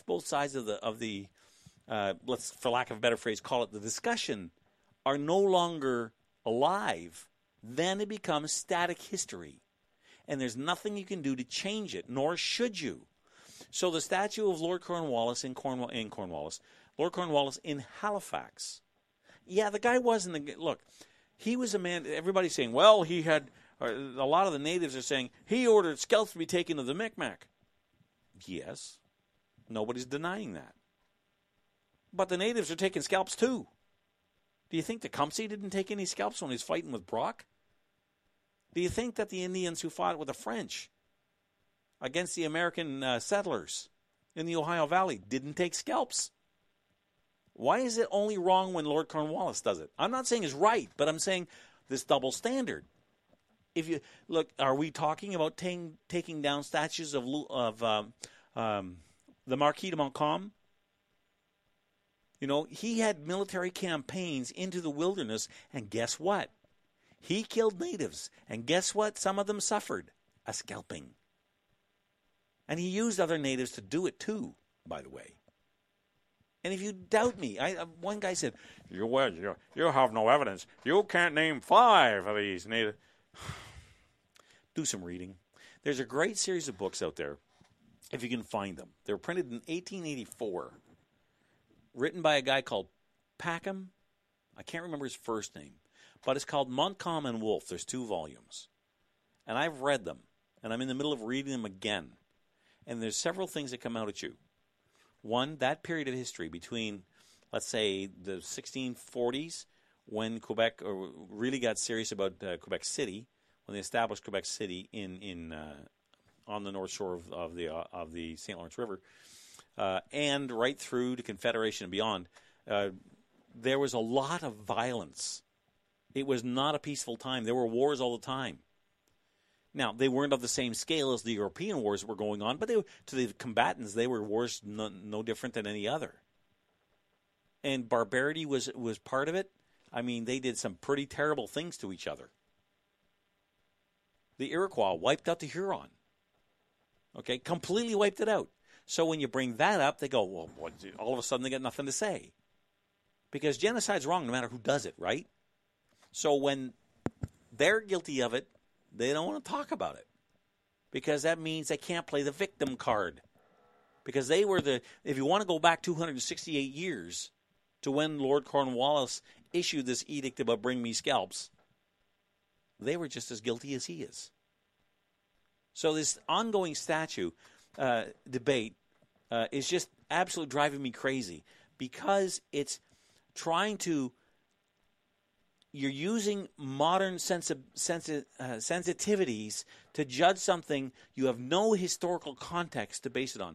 We can't sit here and judge somebody who hasn't been at above room temperature for over 260 years.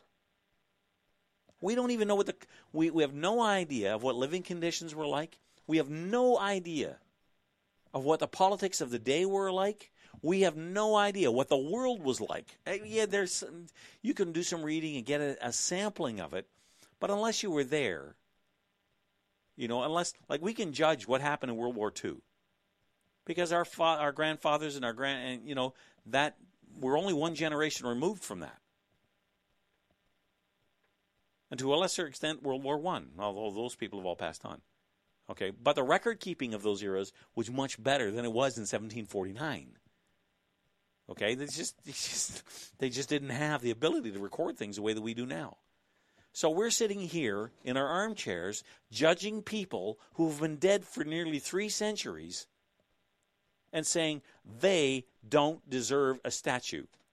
And I find it offensive that statue's still there.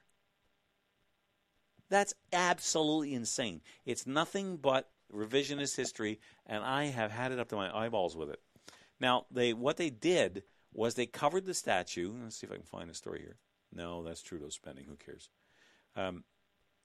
They covered the statue with a black tarp during the day. Oh, here it is. Okay.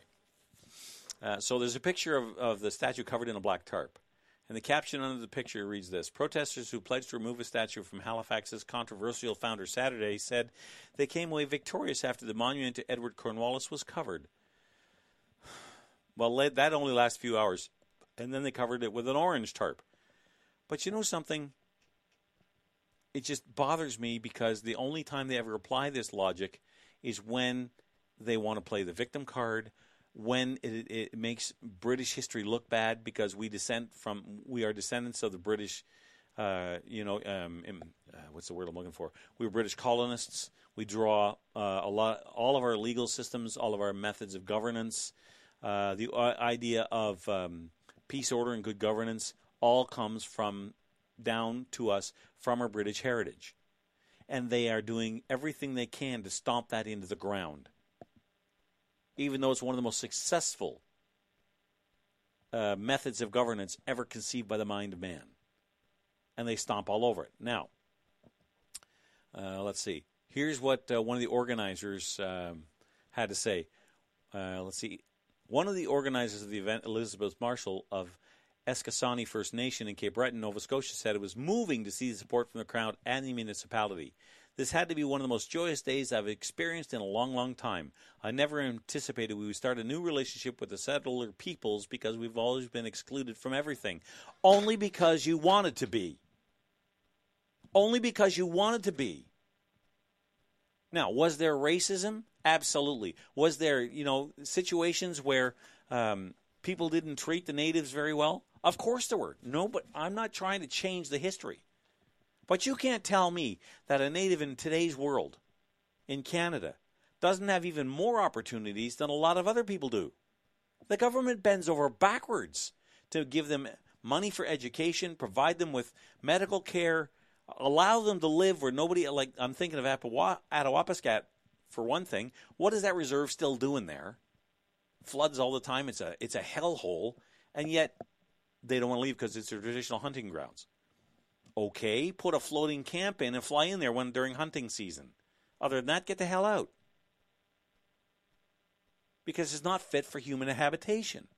It's not that we don't care about your culture, but we don't want to see kids getting sick because of mold in houses that are rat traps. So they play this card all the time. But it's because, in a lot of cases, it's because they want it that way. Because if they can't hold us accountable for things that happened 268 years ago, the gravy train dries up. And that's what they're afraid of. So they keep making more and more outrageous demands. This is such a tactic of the left, and they do it all the time. If you go, let's take trade unions as an example. You go back to trade unions, Henry Ford and the Model T and, all this stuff. There was a time when it was absolutely necessary for trade unions to come into existence to protect the physical safety of the workers in the plant. I'm not arguing that for a second. To put an end to things like child labor, there was a lot of good things done in the early days because of unions. I don't deny that for a second. As a matter of fact, I applaud them for that. Nobody wants to see 8 and 9-year-olds running around cotton mills, risking life and limb to gather up lint. That's the kind of thing that happened in England during the Industrial Revolution, because they were small and they could get under the machinery.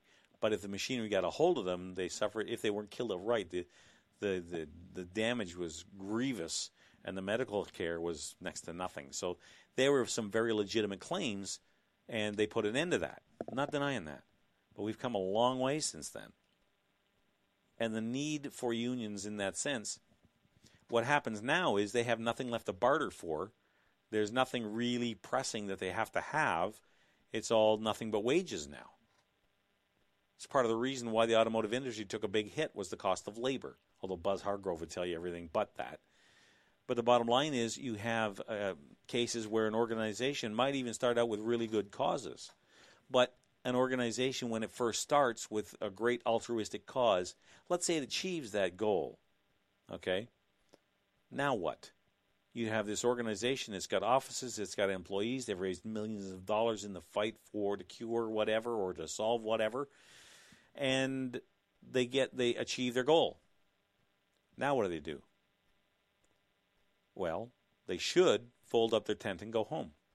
The issue's been solved. They should have worked themselves out of a job. But people are interesting creatures. Once they get used to an income, once they get used to being invited to all the, high society events because they're the head of this or the head of that, they begin to look around and say, what else needs fixing? And that might work the second time, where they say, well, okay, there's the next cause, and off they go. They get that solved and go, what do we do now? Well, now they're running out of options, because there's not many things left that really deserve the kind of attention they're used to giving it. But they get more radical, and they start making more ludicrous claims. I remember one of the last strikes that GM went on before the big shake-up, if I can put it that way. One of the demands by the UAW down in Windsor, well, the strike was against GM. It was a company-wide strike. So UAW, CAW, swap the letter out as you want to. But one of the demands wasn't necessarily for more vacation time or better, more job security. They wanted Viagra. That's what one of the demands was. They wanted to have access to Viagra. If that's all you got left to negotiate for, now I'll tell you a quick story about. I was in the transmission plant on Tecumseh Road in Windsor back in the 90s when I was still driving a tractor trailer. I was driving for a company that shuttled parts around the city and sometimes into Michigan back and forth, and there was just always busy. And they told me to take a loaded trailer down to the GM transmission plant on Tecumseh Road, drop it, or no, not drop it. They wanted the trailer back because they needed it. So don't unhook, get it unloaded, bring it back to the yard. Simple instructions, right? So off I go. I get out there, back the trailer in, and it took me 45 minutes. And I'm not making this up. 45 minutes to find a living, breathing human being in that plant. And it was the middle of the day. Now, I don't know what day it was, but it was the middle of a work week. And I'm walking around. Hello? You could have fired a cannon through that place and not hit a soul. Until I found one guy with his feet up on a desk reading the paper. And I said, excuse me. And he curled the edge of the paper down. He goes, what do you want? I said, well, I'm here from Wolverine. I need that trailer unloaded, and they want it back in the yard. So if you don't mind, I'm trying to be nice about it. I've got no bones with this guy, so why be silly about it? And I said, can you unload my trailer for me? He said, I have unloaded my trailer in a half. The next shift don't come on for another 2 hours. You'll have to wait till then. I said, well, can't you get somebody else? I mean, trailer and a half, really? And he said, nope, nobody else available. You just have to wait. And I said, oh, well, if that's the case, I'll just jump on the jitney and do it myself. I won't bother you. And he dropped his paper, and he looked at me straight in the eye. And he said, if you put 1 foot on that jitney, I will call a wildcat strike, and we will walk out of this plant. And we'll close it down. And your boss is going to have to decide whether he fights this or fires you and gets us back to work. And you wonder why I have issues with unions. It's that kind of mentality that just drives me crazy. The whole thing. So I ended up, far as I know, that trailer's still there because I called the yard and said, look, don't bother. Just drop the trailer and come back to the yard. But that's the kind of mentality that just makes me crazy. This kind of stuff that you just, what, really? Take you 10, 15 minutes. You're not doing anything anyway. You're just sitting reading the paper. Get off your butt and go get on the jitney. It's not like you have to cart them off by hand. This isn't a heavy labor kind of job. And the guy had been there obviously for 35 years or whatever. So it wasn't a big deal. Anyway, so that's why when I see these kind of organizations and the demands they make and how they continuously creep up, you see them across the board. Like with a lot of the native protesters, and I'm not painting every native I'm trying not to paint with too broad a brush here. That's not what I'm saying. I am saying that these guys, the ones who do this, are playing the victim card because there's money in it. And they don't want to kill the gravy train. So they'll come out and kick up a stink and find some stupid thing to protest about. Well, all right, so we've been offended, blah, blah, blah. And the Canadian public is so polite and so unoffensive. They go, oh, okay. We'll give you what you want. We'll take down the statue. We'll erase our own history. Happens all the time, and here we are again. All right. I got to play a commercial. I'll be back with more right after this.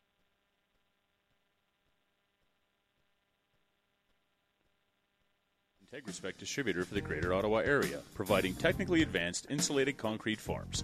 The design virtually eliminates waste while providing the ultimate energy-efficient, quiet homes and structures. With over 40 years' experience in the concrete industry, EMM offers the best product to homeowners and contractors. Canadian-made IntegraSpec is now being used worldwide. More info can be found at integraspec.com. Don't consider building any other way. Call your ICF specialist, 613-835-2600. Ron Barr, General Manager and CEO of the Greater Ottawa Truckers Association, the voice of independent truckers in the Ottawa area, and proud supporters of Nick at Night. Every day we go to work to help build a better Eastern Ontario, and safety is our top priority. Every start of the shift, our drivers perform inspections on their truck, so we ensure that our drivers go home to their families each night, and you, the public, have confidence that the big truck beside you is safe. If you have any issues relating to any size truck, I encourage you to contact me at 613-738-1639. Let's build a better, fatality-free Ottawa together.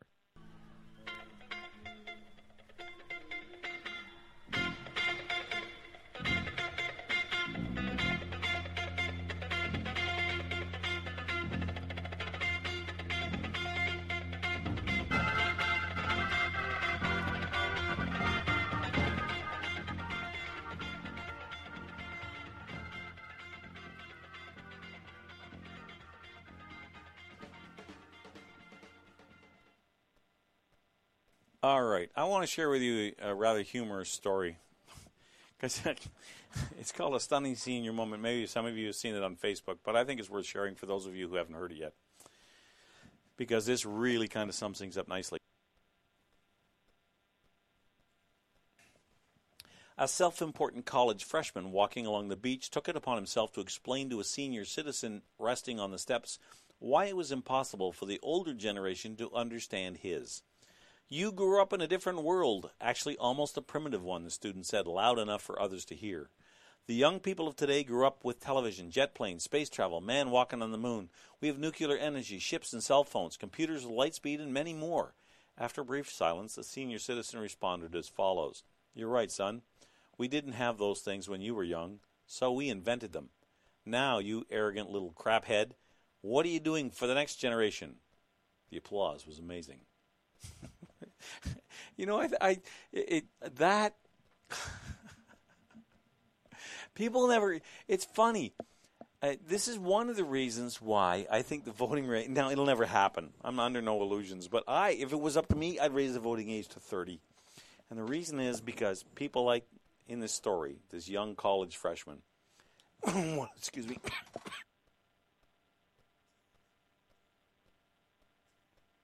What are they, early 20s?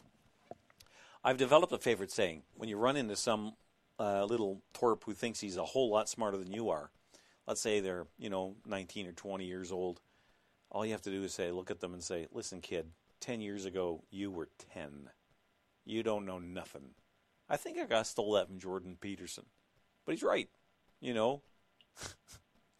Compared to somebody who's 45, 55, 65, 70 years old, you don't know nothing. You haven't even begun to figure out what life is about yet, never mind have any ability to analyze it and understand it. So anyway, but the whole attitude here is that these kids think that everything just existed. They weren't there before there was. I remember my great-grandfather, Meados, out of Ruscombe, was a blacksmith and ran a towing business for years during the 30s and 40s. And his telephone, I can still remember seeing it on the wall as a child, was the old crank style. You see him in the movie where you take the receiver, you put it to your ear, and you lean into this wooden box with a microphone sticking out of the end of it, and you crank it, and you say, operator, can I have 3-ring 2, please? And the operator would plug you in, and everybody in town would listen. Okay, because it heard the phone ring. I remember that. But kids today, I try to explain that to my kids, and they just look at me like, you did what? They have no concept. How many of them even know what a cassette tape is? It's just they have no sense of history, no sense that people before them laid the foundation for everything this kid's talking about. So when I read that, I had to share it with you because it's just absolutely, it was funny. I got a laugh out of it, to put it mildly. Stephanie, unions are a tool of the devil in today's world. And yes, the voting age should be 30 at least. Yeah. One of the reasons why people like Jack, the NDP leader there, I can't think of his last name, Mad Jack, he wanted to lower the age was because kids are a lot more malleable at that age, and they're full of emotion, but they don't have any wisdom. Even if they're smart, smarts isn't enough. You have to have wisdom. Is the ability to use your smarts to dissect and understand the intelligence that your brain gathers, is the way that I put it. Now, whether that's right or not, that's neither here nor there. All right, so there was a couple other things I wanted to get into before the show ends. Let's see, there was that one. Oh, come on. This computer, I'm telling you, it's time for a new laptop, I think. Oh, that's what I got to do. Okay, bear with me just another second here. And we did that. How much time? You would be able to hear it anyway. There's a great clip on my Facebook page called "The Inconvenient Truth About the Democratic Party," and did the lefties on the page go crazy over this one? They called it all kinds of things except accurate, and yet at the same time, it's exactly what happened. And when you find out things like, as an example, did you know that the Democratic Party formed the Ku Klux Klan? And they did it to intimidate black men who were given the right to vote, not to vote Republican, because most of them were. And they fought every single civil rights movement law that came along right up until the 1960s. You picked the fight, and they were on the other side every single time. So this video, if you find it, it's from Prager University, and I have the link there. Have a look at it, and there's another one underneath that runs about 7 minutes long because this turned into quite a discussion on Facebook. But RB Mac put up a little video of two automated computer-generated people having an argument in monotone, which is a great way to do it, by the way. I really like that idea, because then you take all the emotion out of it and just listen to the logic of each side. And it's called How Liberals Argue. That's worth watching too, I'll tell you. I got quite a giggle out of that. Let's see. Oh yeah, we did the car thing, global warming. Oh, yes, I forgot about this one. This is why I like to have this stuff handy.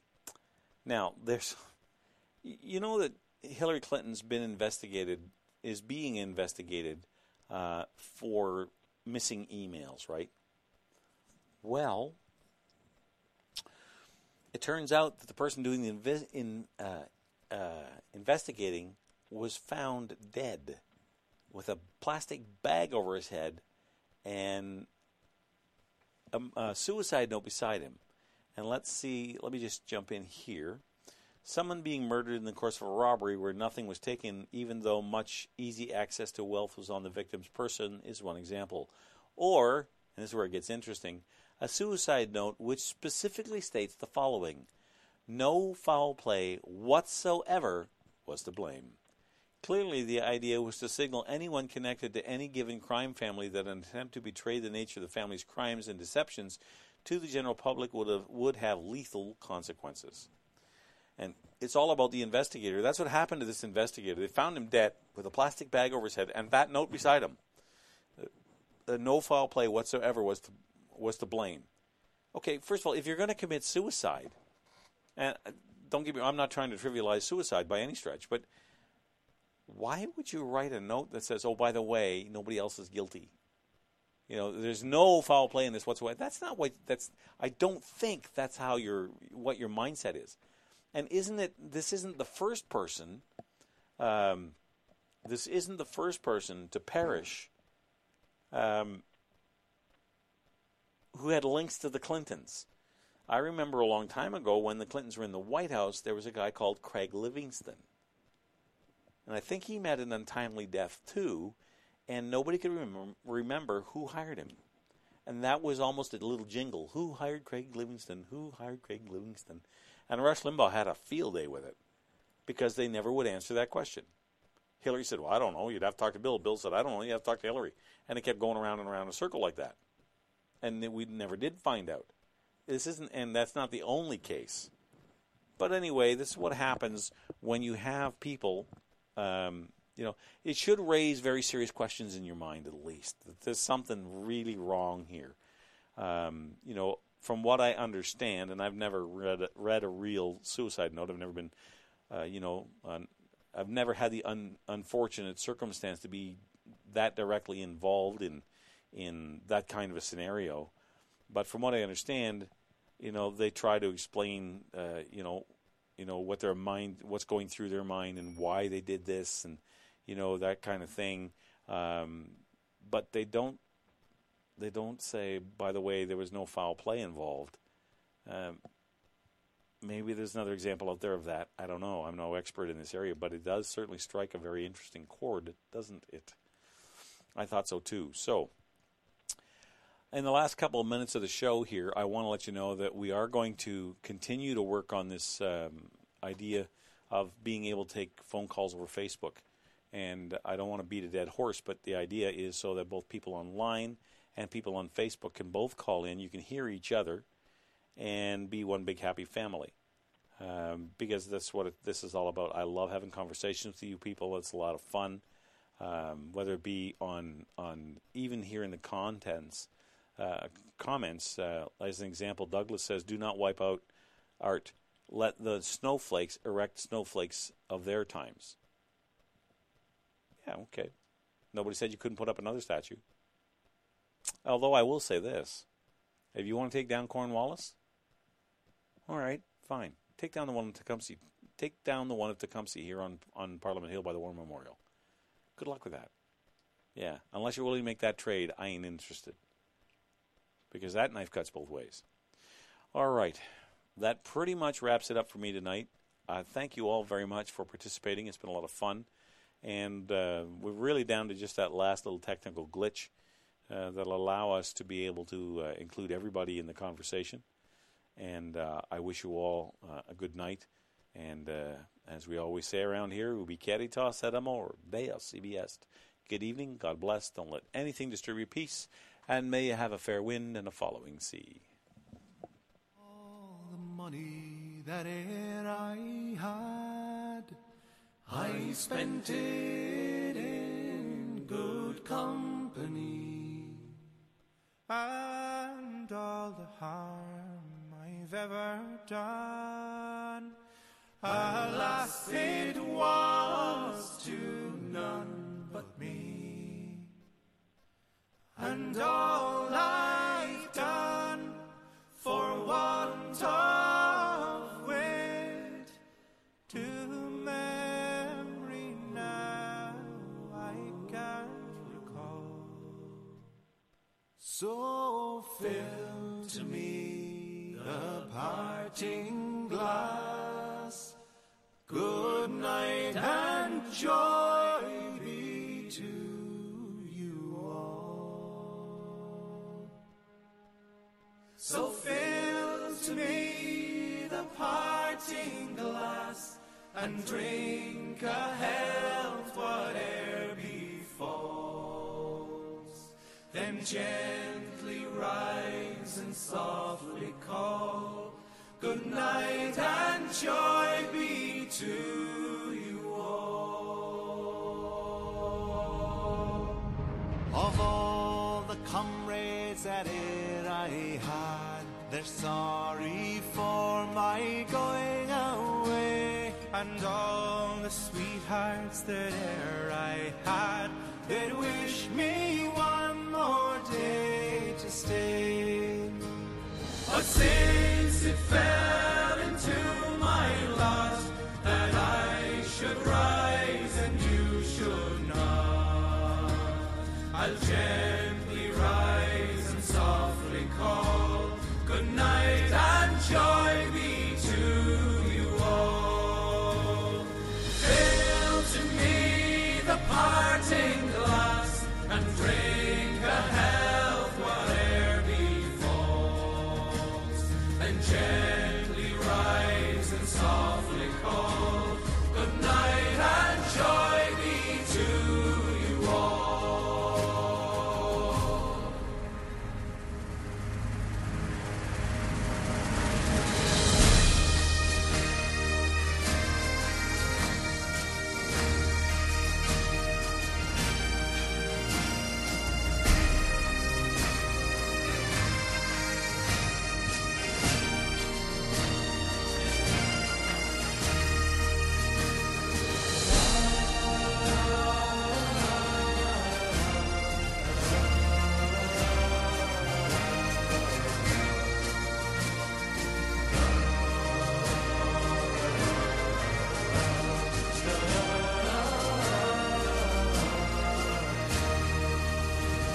Let's